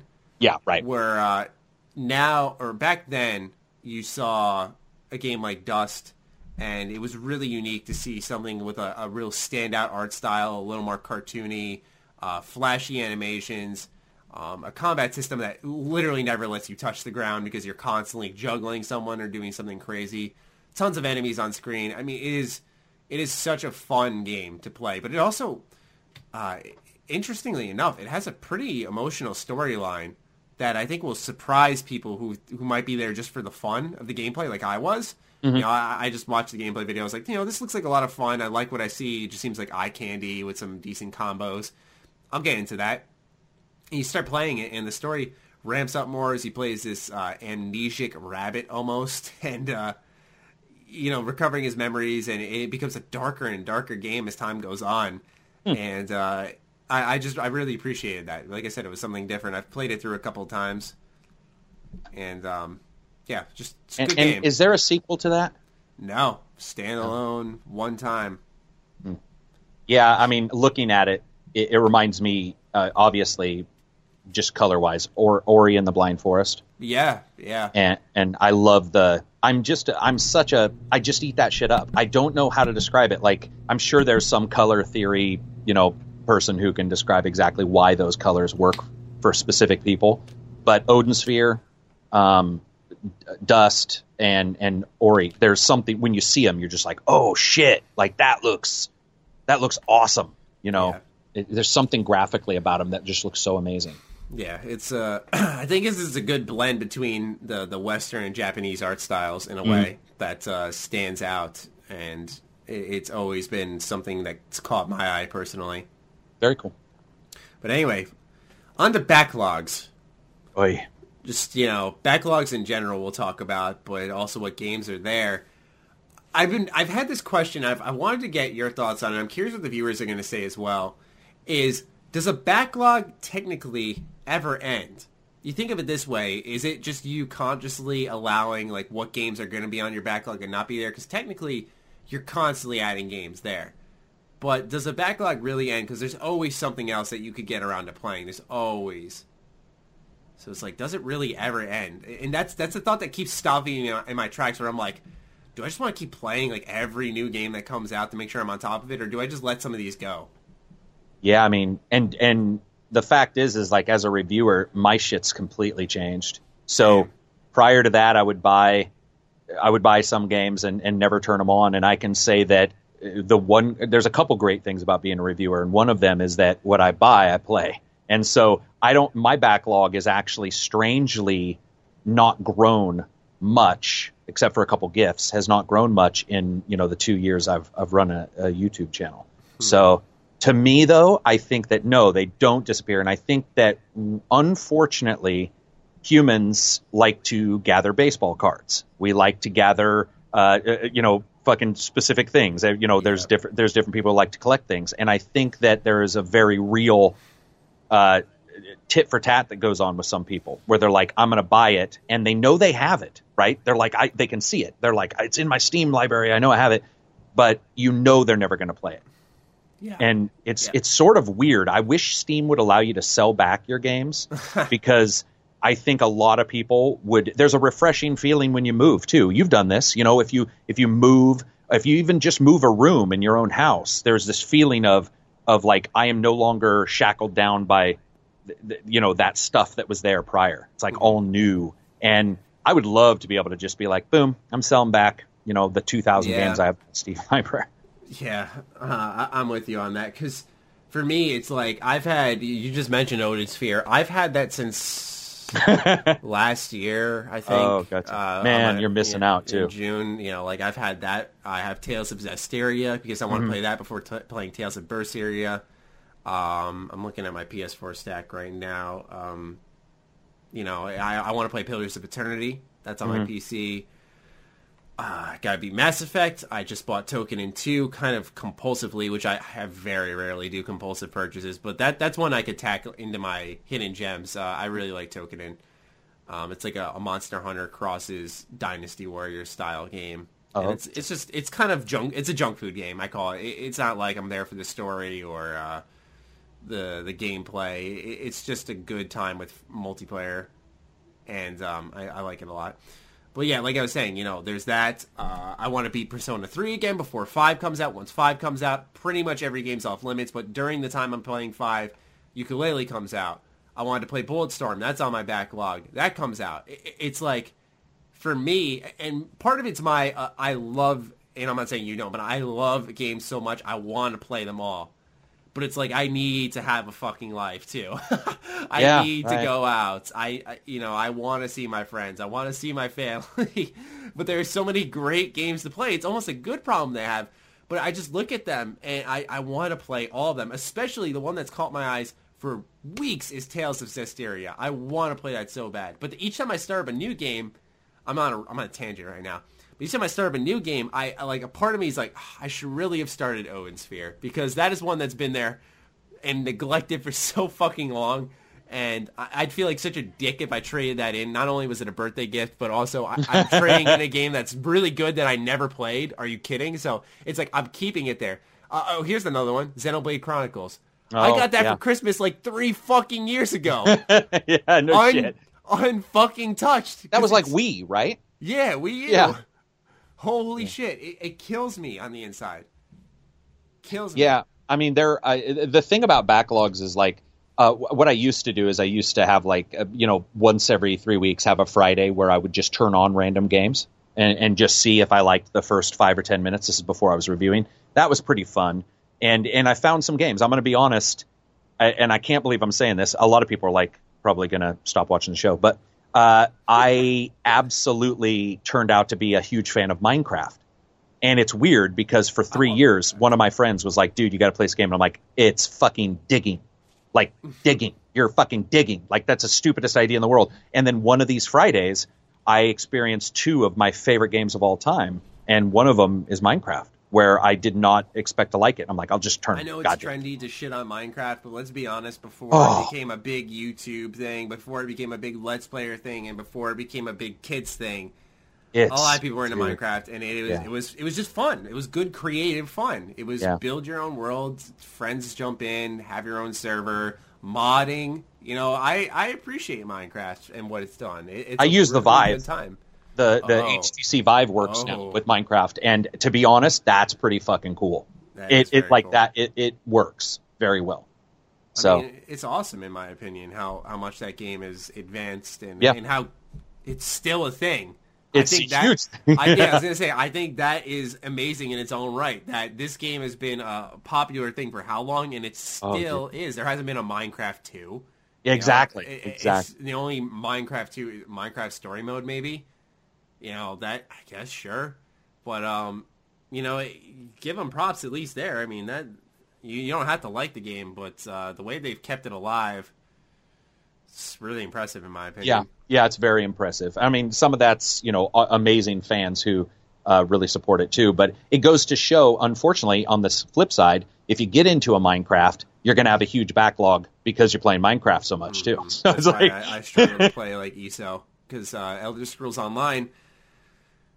That's lots of content. If you start a new character and a new faction, it's painful, man, to even think about that game. So that's why that's like one of my patron games. We'll sit down and we'll play that for like a day, right. And I get my fix there. But outside of that, it's like you want to play that, but I would literally, for at least 2 months, I could sit down and not play another game and just play ESO. Because there's so many quests. Yeah, and I think it's a good-ass game, too. So it's like... And the same could be said for the Old Republic. I've been curious about it just because it's like... Fantastic. I like the Old Republic, but it's not KOTOR. That's why I'm like, fuck that. I will say this. I was totally against it. Like, I didn't like the idea of it being KOTOR 4, 5, 6, 7, 8, whatever they said that one day in their interview. 3 through 9. 3 through 9. I'll never forget reading those words. I was like, no. I was like, okay, doctors, we're going to get in a fist fight. And it took me a while to jump in, and I did. And, it is an MMO, and it does have its own issues, as every game does. But it's the only MMO that I've paid for since the day I started paying. I still pay, even if I don't play it through a month. And it's crazy. Like, Cadiz and I will just be like, hey, what do you want to do? Oh, let's play, Old Republic, and we'll play for like 3 weeks solid, and then you sort of step away for a little bit. Same. But it is insanely good story. It is just, it really does. Well, not all of them are good, but most of the stories are good, and they're huge. I mean, and let's be honest, and Matt, you and I need to discuss this on a video, which we have not done yet, when we cover KOTOR. But KOTOR originally felt a bit MMO-ish as well. If you went out into the fucking grasslands of, what was it, Tatooine or whatever, and killed those fucking boar, it started to feel a little bit like, oh, I'm running to this area to kill this one dude who's out in the middle of nowhere. So, I mean, I get that people don't think it's KOTOR, but it's not necessarily like KOTOR didn't have its own feeling at times of being strangely padded with content, Yeah, I mean, that's the thing is, I think part of the issue is that comes with KOTOR nowadays is because of age. Back then, I don't think games were, not that they weren't analyzed as hard, but it's that the game aged so well despite being, I think, 16 or no, 2003 came out, I think. A long time ago, yeah. Yeah, like 14, 15 years, something like that. Yeah, it's super old at this point, and it still holds up remarkably well to the point where I have trouble pointing out flaws with it. And like you said, we will have a video. Yeah, we have to. We always forget, but yeah, because it will be like a fucking hour-and-a-half video with like I can see it now, gameplay examples. Just breaking everything down about what is right about that series. Or just the first one. By the way, the date of release is going to blow your mind. 2011.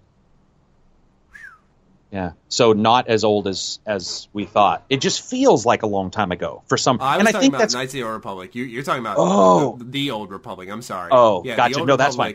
That's fine. Yeah. But here's the thing, though, is that the Old Republic always had my attention because I was a big KOTOR fan.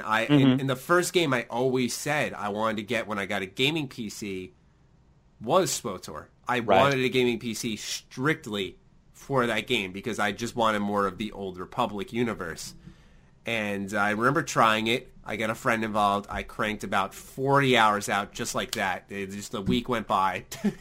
It was literally like, it was during the summer too, so it was literally like a work week spent on fucking KOTOR, or SWTOR. And after that, like you said, it was just like I stopped. I was like, okay, I've had my fill. I'm going to switch. I was paying for it too, and I said, all right, I've played enough, and I haven't really gone back since. Part of it's because I'm more invested in ESO, and I know if I download SWTOR, I cannot balance those two because I can't even play one MMO in the first place.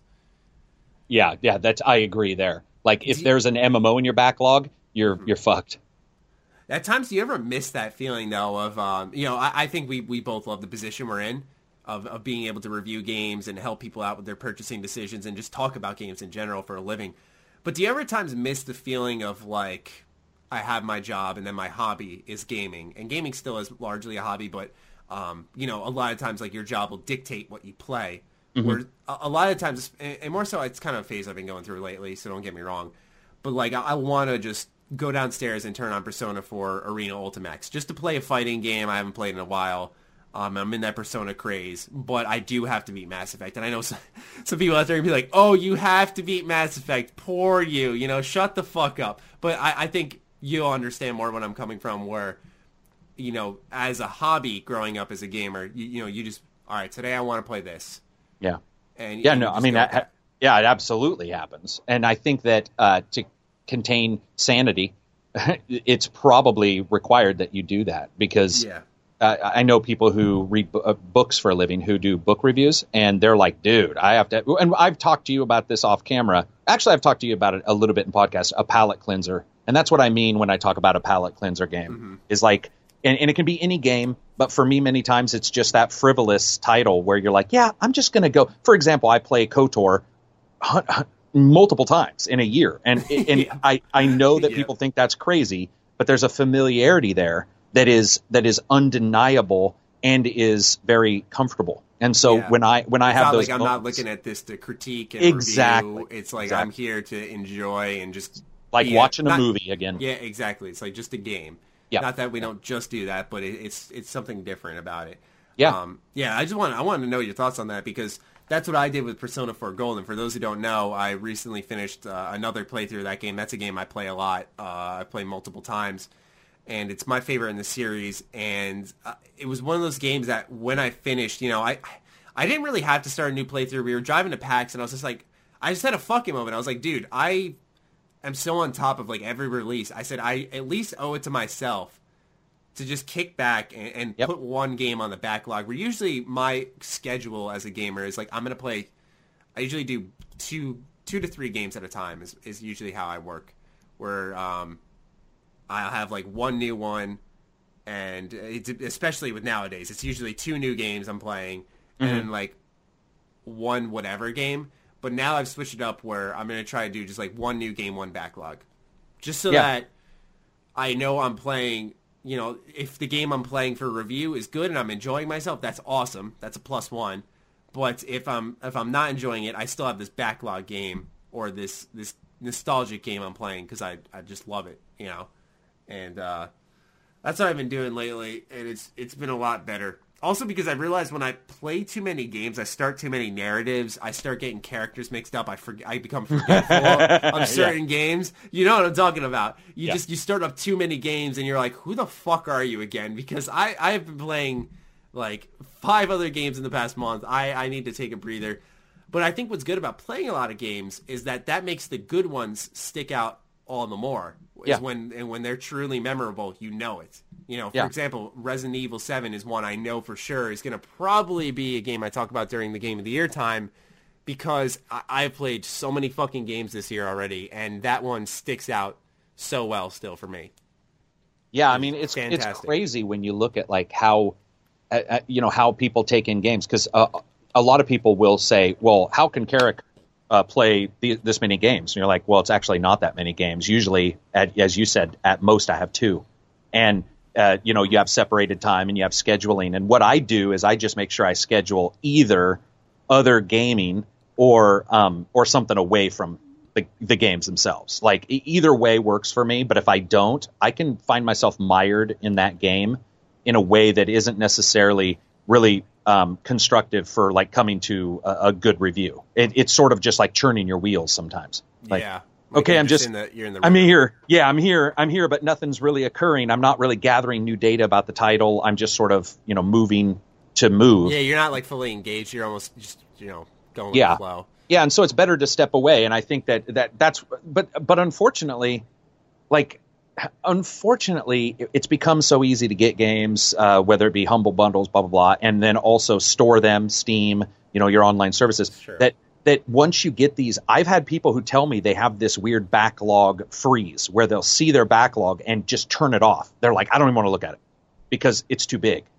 And what I do is I'm like, I'm going to chip away at that bitch. And so I'll go back. That's how I get, though. I'm going to chip away at this. Yeah, exactly. Even if I don't like the game, because then I can tell myself this is being deleted and will never be reinstalled. That's the thing. I did install Pillars of Eternity. I had it installed for like half a year, and I just I said when I do get around to this, I will install it. But for now, I'm not going to let the temptation sit there, and it helps.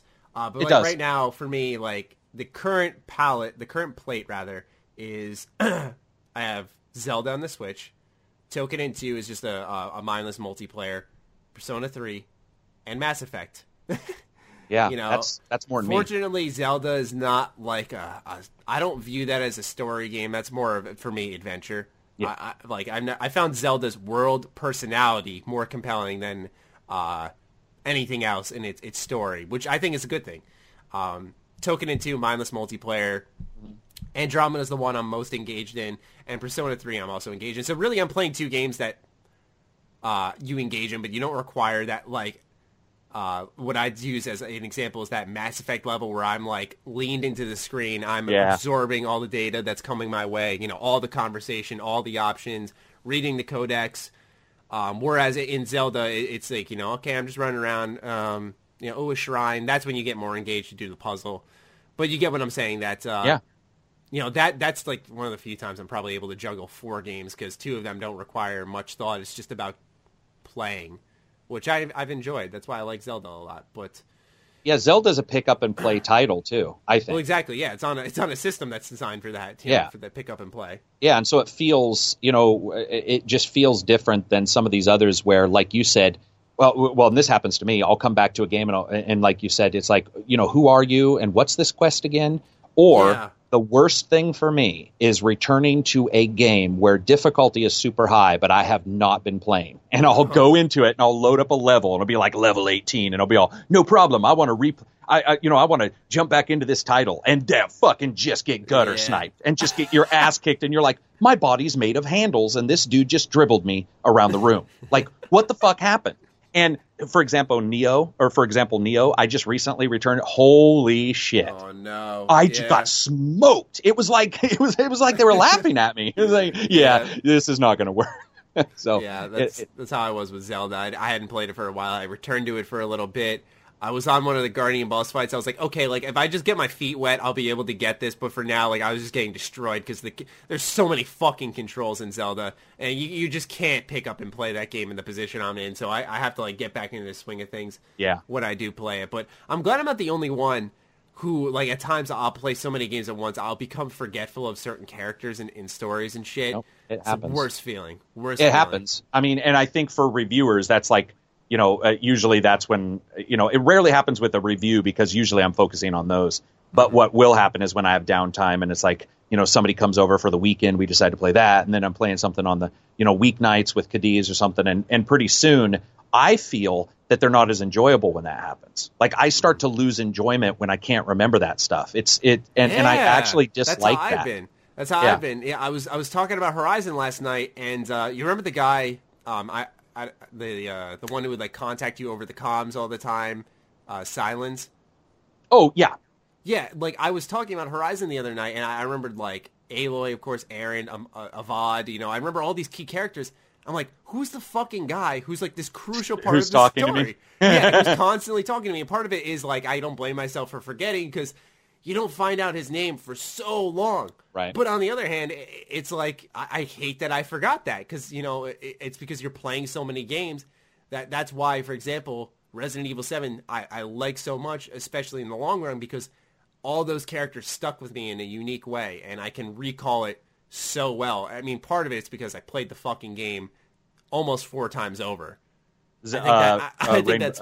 Wait, which one? Resident Evil 7? Yeah. Yeah, me too. Not 4 times, 3 times. Yeah, no, for me it was 3. I was about to start a 4th. I was like, it's insane. Yeah, dude, and I think that's why that replaying, it's like rereading a book or, you know, going over your research paper. It makes the biggest difference when you play a second time.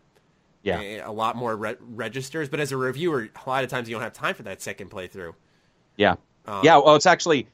that's actually one of the things. I don't know if you've ever done this, and I'm going to be brutally honest. I can't remember. Most likely it was a martial arts teacher who taught me this, but I can't remember who did. But one of the things I do is I'll be playing games, and this has happened many times. There's so many new things, right? And a lot of games now don't understand that somebody might be new to their game or just came off another game. Yeah. And so what'll happen is you'll turn on a game and it'll be like, here's your map and here's your this and here's your that and here's your special Vietnam vision and here's your, you know, and there's so many different things that what happens is you may forget that you even have the ability to do something in that particular game. And so what happens with me is I'll play for a while and I can feel it. There's this weird feeling that starts to creep up where I'm like, I'm not doing well. Like I am not functioning well in this game. And so I will usually step away for a minimum of about 4 to 5 hours. And I have found that every time I do that and I return to it, whether it be sleep and wake up or just during the day, I've been able to go, okay, like I get it. Because it's funny you mentioned Horizon. Horizon had that in the when I was playing in the game. There was a part where I was just like, I'm not getting. I think it was just fighting the creatures. I was getting killed more than I wanted to. Yeah. And I was like, I'm not doing. What am I not getting? And what I was not getting was just one of those things where you need to step away and you sort of retime and your brain gets, some of that junk out and you get back in and suddenly, we used to call it the overnight sensation as a joke. This happened to me all the time. I'd be playing a game at night and I would suck at some point. I would go to sleep, wake up and beat it. Yeah. I would beat that level instantly. I know the feeling. Yeah. Especially when reviewing. I was that's how I was with, I want to say Halo Wars 2. I started up a level. It was a little too late. I was like, I'll just squeeze out one more level because we were time crunching for that. Yeah. And I remember like I got smoked at the end of a level because I had made a horrible play call and I was just like, fuck it, I'm going to bed. And I went to bed, woke up. First thing I did that afternoon, whenever I got around to playing again, was I beat that instantly. No problem. Like I had it all under it's control. Like your brain had one fucking half off. Yeah, like it was. Yeah, it's and like, why you'll be am playing I stupid all of a sudden? Exactly. No, dude, I can't tell you how many times I've been playing. That's so relieving. I'm sitting here thinking I'm just losing my memory at like 21. No, I've had exactly. No, matter of fact, and I've thought, oh shit, as I get older, is that an issue? And then when I play with younger people, the same thing will happen. For example, this all started for me in one particular game. It was called Beyond Good and Evil. And it's a platformer / 3D action game from Ubisoft. And it is a fantastic title. But there's one particular boss, I think it's like level 5 or 6. And I am telling you right now, I thought it was impossible, like humanly impossible to beat. And what happened was I went to sleep and woke up and beat him. And it dawned on me, my brain had almost latched onto one particular thing, which meant it was impossible for me to defeat him that way because what I was trying to do was literally attack into his invulnerability. Like it was, but I thought it was just hard. I was just like, oh, it's just hard. And then I woke up the next morning and was like, well, why don't I go right instead of left? And suddenly I beat it. That's the thing. Yeah. Like for me, when we were talking about like just remembering characters, it was like, why do I remember we'll take, for example, like Kingdom Hearts 2. That's one of my other favorite games of all times. I remember so many of these games like so well from ages ago. It's like, why do I sometimes forget a character I met a month ago? And it's like, all right, I've played that game like fucking 40 times compared to the one time as I proceeded to move on to another game. And I think that's the biggest difference. For example, Arkham Knight, even though it had its issues, I found pretty memorable. But like Arkham City and Asylum, I remember so well, because I played them both like 3 times. I see. Especially Arkham City, I did New Game Plus, and oh my god, I love that. And you played Origins and liked Origins too, right? Yeah, I liked Origins, but Origins was awesome. Like a one-time playthrough, which is why, that one, that's always the one I forget, and I like Origins. That's the thing. It's just a matter of how much time you invest in it. I sometimes wonder if one playthrough can be enough to fully fortify an opinion at times, because I think it's more reflective of a normal gamer because most gamers do not. They said more than 90% of gamers don't even complete the first playthrough. So I think that kills me. Yeah. So I think that you're safe in that manner. But for example, one of the things that really helps me is I test on all the difficulties, and I have found that really helps because I can go from like super hard and be all damn son. But if I start out at super hard, going down seems to be much more, I guess, advantageous to me because my skills and requirements on the hardest level go down as I go down in difficulty. And so what I've found is sometimes as I step it down, it's becoming more enjoyable, like because my skills are at a higher level. And but if I go the other way and start out at easy and then go to medium and hard, holy shit. Like it usually kicks my ass because the game, will throw stuff at you. So Silver does this on my channel. When he starts a game, hardest difficulty first, and then he pares down from there. And I've found my gameplay personally and my enjoyment of titles has dramatically increased by doing the same thing. Yeah. By and I memorize things easier that way, and I don't know why. But yeah, it's weird, dude. I think that one playthrough is fine. But I think that on some games, one playthrough is impossible if it's an MMO. So it's like, how do you decide that? Do you just go to level 60 and say level cap is the... Yeah, that's always been the strange thing with reviewing titles is for some of these games, it's like you beat it, and then there's this whole other part of the game that unlocks after you beat it. Yeah. I think a good example is Ratchet and Clank. I beat it for my review. I was good to go, but then I realized it's fucking Ratchet and Clank. How's the New Game Plus play when you start buffing up all these weapons? Does it become a way easier game, or is it once again more satisfying? What happens when I hit level 10 with these weapons? How dramatic is the transformation? Right. That type of stuff. And so it's like, oh, God, I got to test that out too, don't I? And so it becomes, but then, for example, a multiplayer game, I'll use Mass Effect Andromeda as an example. It's very similar multiplayer to Mass Effect 3. I've played a lot of Mass Effect 3 multiplayer, and I put a couple of hours into Andromeda. I could safely say I have a fortified opinion on that, even though I don't have, in all honesty, a crazy amount of time into it. It's roughly the same as its predecessor, and I love the predecessor.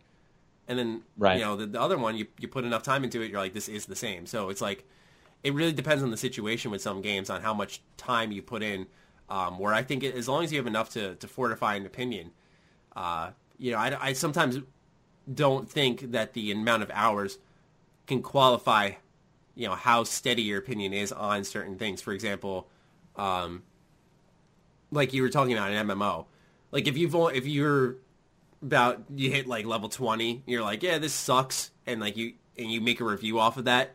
I think that's invaluable compared to if, like you said, with an MMO, it technically doesn't end. It's like, do you hit level cap?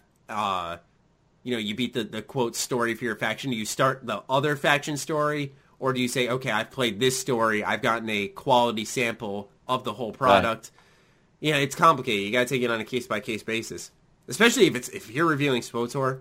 Oh my, and you think you're going to do every faction storyline?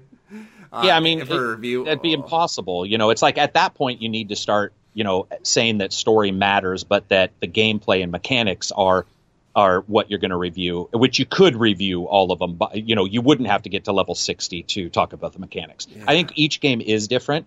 One of the reasons why you don't see me reviewing a lot of MMOs, I'll review some, but because Star Trek Online, I remember that. Yeah, it is because and you know why? Because I played it to level 60 like 800 times already on the PC. And that's how I felt about like RuneScape. Like people are like, "Yo, do you want to get back into it?" I'm like, "Dude, I've played this since I was a little kid, and it has not changed a bit. Go ahead and play. Yeah. Plus it's free." Yeah. But it's. I mean, I think with each game it is different. We talk about it with football games. Do you have to win the Super Bowl to say that you're ready for the review?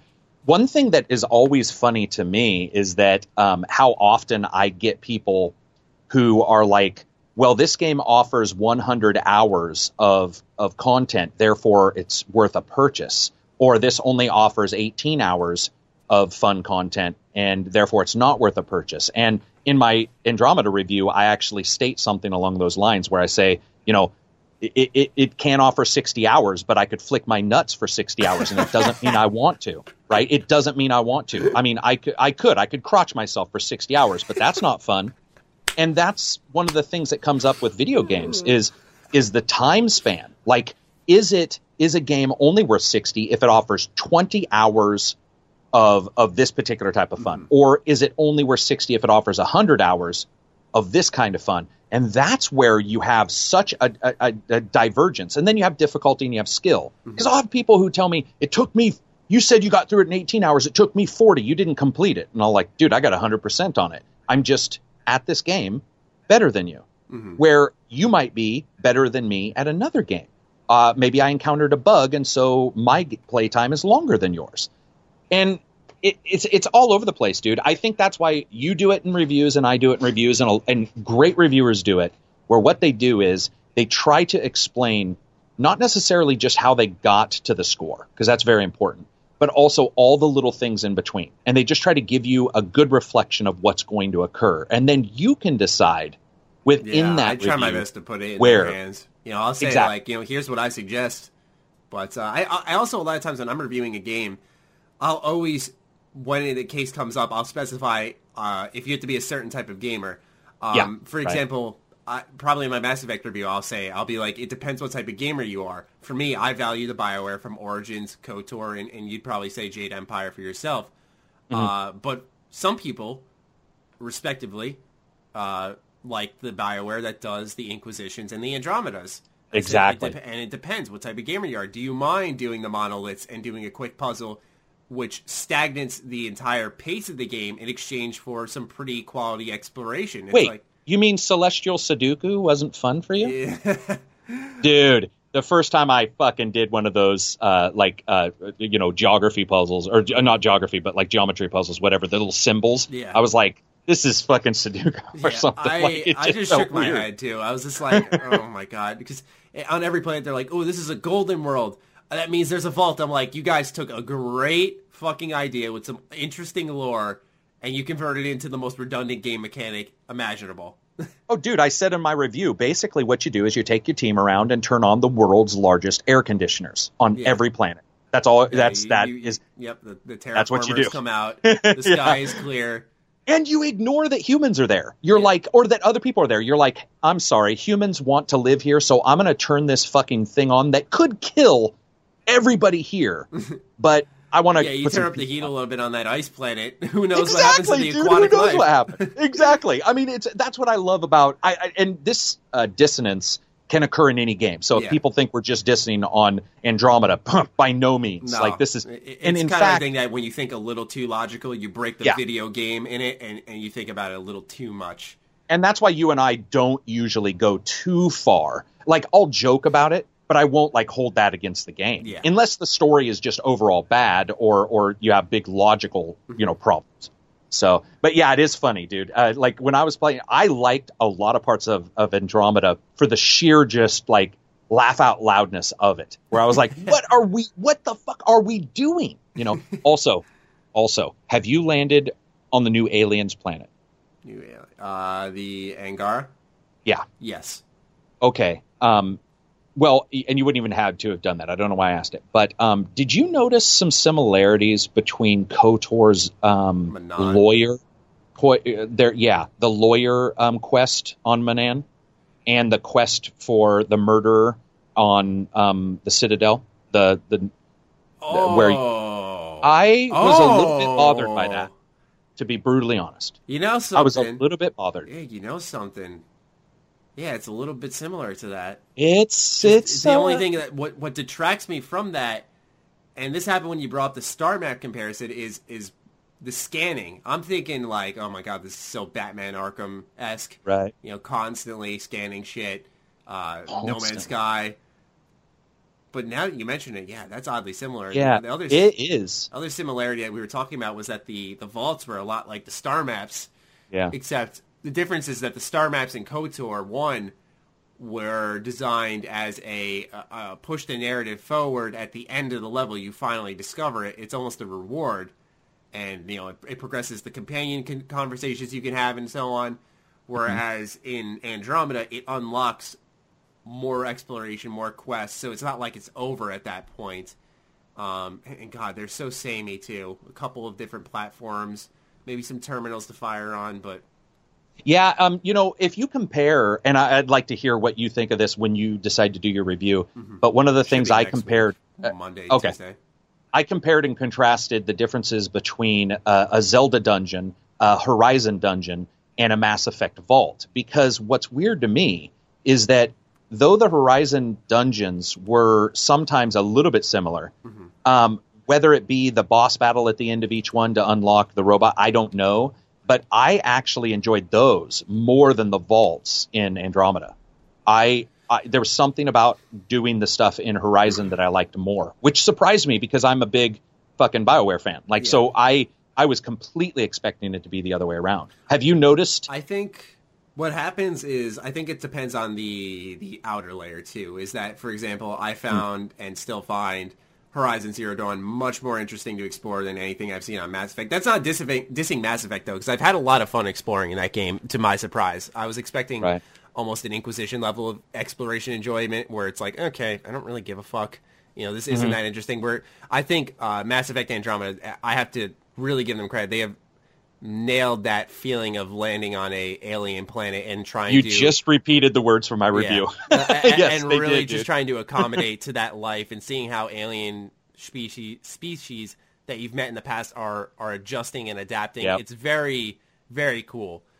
With Very that said, though, getting back to the outer layer, the reason I mention that is because I am more, I don't want to say look past, but I am more willing to enjoy the vaults, the dungeons, or the cauldrons they're called in Horizon. I'm willing to enjoy them more, not only because they're a side thing in comparison to Andromeda, where they're a part of the narrative and the overall mission, but it's that in Horizon, it feeds into a gameplay loop of being able to take over bigger and bigger and bigger machines. Animals. Yeah. And I really like that a lot about that game, because you start off with the small watchers, but then you could start taking over like a fucking Thunderjaw, I think, at one point, or something crazy. I never really went too in-depth with the cauldrons. I did a few. But, I mean, it's spectacular, I think. Especially because, once again, not to get on a Horizon tangent, but it's very foreign feeling, where when I entered the cauldron, it was not like any other vault or dungeon I had explored. You know, you're seeing wires all over the place, and it's like, this isn't just your typical rocky cave or your sci-fi futuresque kind of cave like you see in the vault in Mass Effect. This is something really different. Like, this was futuristic, but like I said, just the best way to describe it, it was something truly different. And I, like we talked about earlier in the podcast with how samey a lot of open worlds feel, that was, I think, one of Horizon's greatest strengths, is that everything felt so refreshing and new because it was such a unique universe. So that might be why when I look at their vaults, their dungeons, they seem a lot better than Mass Effect's. Where in the same scheme of things, you're going underground, you're getting to that final area, and you're doing something to unlock a future gameplay mechanic, whether it's a quest or a thing you can take over, something along those lines. The way I describe the vaults in Mass Effect, though, is it's an underground Assassin's Creed tower. Instead of going up top on something, you're going underground to unlock something. Yeah. I mean, and I guess that points to, you know, how much and how many of these open world games feed off each other. And as we started this entire thing, and I was talking about how, you know, your past focus is basically your future destination. Like, it's what you're going to look at in the future. And what happens is these developers see these other games, and subconsciously or consciously, those discussions at times start to wrap around those games and start to like interject those ideas. And that's why actually I know a couple developers, including Ken Levine is one of them, who's like, I just shelter myself when I'm working on my own stuff, so I don't get. Yeah, exactly. I mean, it makes sense, right? Like, you know, we're looking at a situation where it's like, we're going to do open world. Hey, let's take our core ideas and let's not look at what everybody else is doing so much, and let's see if we can make so that people talk about us, you know, as the new open world. And I think Horizon has some similarities for sure with some of those other open worlds, but you climb the tall deck. Yeah, but Andromeda feels more like it, which is weird. Yeah, it's just so weird. What they do is, instead of saying, hey, look at that mechanic, how can we change it in our own way to put a mask over it? Like, for example, the first forward station you discover, you go, okay, Sam, what do we have here? You'll be like, okay, here is a monolith. This is a golden world. Here is a Ket base. Here is a outpost for this alien species. Here's this. And it's like, you're not necessarily doing the typical climb the tall object and find all the locations. So it does this in its own way. But it, like I said, it's like putting a mask over something. It's like, you know, having a really messy bed and just pulling the covers over real quick in a way. It's something along those lines, which it's like you can see through the disguise. You know what they're hiding, and that's what makes it feel dirty. Whereas in Horizon, I mentioned this, and it's still a gameplay technique, I'd rather call it, that I compliment very much, is that no mechanic in that game overstays its welcome, where you climb a tall neck, but you only do that 5 times, I counted, and you found all of them. It's not like in Assassin's Creed, where every fucking 4 feet there is a new thing to climb, like in Assassin's Creed Black Flag. It was overkill.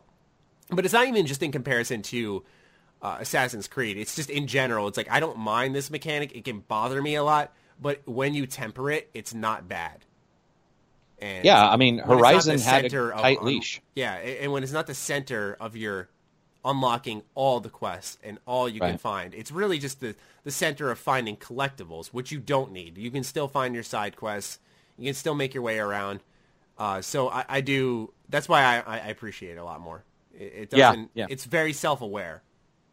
Yeah, I mean, their control and their overall ability to sort of leash in some of that stuff has done wonders for that game, because the game's not perfect in any way, shape, or form. But I just like the fact that it, like you said, that's actually a really good example and something I haven't said, but I agree, which is, it doesn't necessarily, each little bit doesn't overstay its welcome. And even though it's so funny because you were talking about the long necks. I think I climbed one and I beat the game. I think one. Exactly. Oh, see, it's you don't it's not need necessary. to. Exactly. Right. That's what I love about it. It's just that the game I had to praise its forethought, because it seems like no matter, okay, for example, when you first discover the city of Meridian, it's like they had the forethought of like, okay, they're going to be discovering the city. Let's say they go off the beaten track. How can we, no matter what angle you come from, how can we make it a spectacle to look at and go, holy shit? So, because as I'm exploring the world, the first time I appear, I think I was cutting through the jungles. I took a complete shortcut. I come out of the woods. I look up and I see this huge city. I'm like, oh my God. But then I'm exploring the world for a side quest, and I'm coming back from another angle. Oh my God. Again, it's like, wow, what if I came from here the first time? It's still insane. It's like that type of forethought. It's just not coincidental. They built the world in a specific way where each time you see this large structure, it's presenting yourself in this like glorious way where it's like towering over you, and you can't help but just stop and appreciate it. Same thing with the Spire. It's like, Jesus. It's funny you mentioned that, because I think one of the reasons why I like one particular game's location so much is they do the same thing, and that's Gran Soren in Dragon's Dogma. It's a castle that you go to at Dragon's Dogma. And most of the game is based around this castle, and it is presented in such a way that the only way you can see it from far off, but to get up close to it, it's sort of in a corner, and you're sort of coming closer and closer to it. And regardless of how you get to it, it's this massive thing that, like, let's say at nighttime, it's this massive thing that's going to offer you safety at night, because night's so dangerous. So that's true. Well, I have to get going. All right. I have to shorten this up. No my God, it's 2 hours. Yeah, right. I know. I was like, damn, we are fucking rolling this episode. We are. People are going to be like, what the fuck? I need Dramamine. All right, guys. Well, we hope you guys enjoyed this episode of the Ham Radio Podcast. As always, be sure to leave your comments down below. What hidden gems do you guys want to suggest? We're always looking to add to that list. And, of course, I'm looking to build the backlog even more. Carrick, once again, thank you for your time. This was an awesome discussion. Thank you. That was a blast. Yeah, for sure. That's why we need to fucking do we need to set some fucking time aside. It's just we're so busy. Week should be the week. Yeah, definitely. I mean, it's time to like sit down and do some KOTOR love. Yeah. Kick Lone off for a week. Just get that handled. Exactly. All right. Well, we hope you guys enjoyed, and we'll catch you in next week's episode. Peace out. Peace out.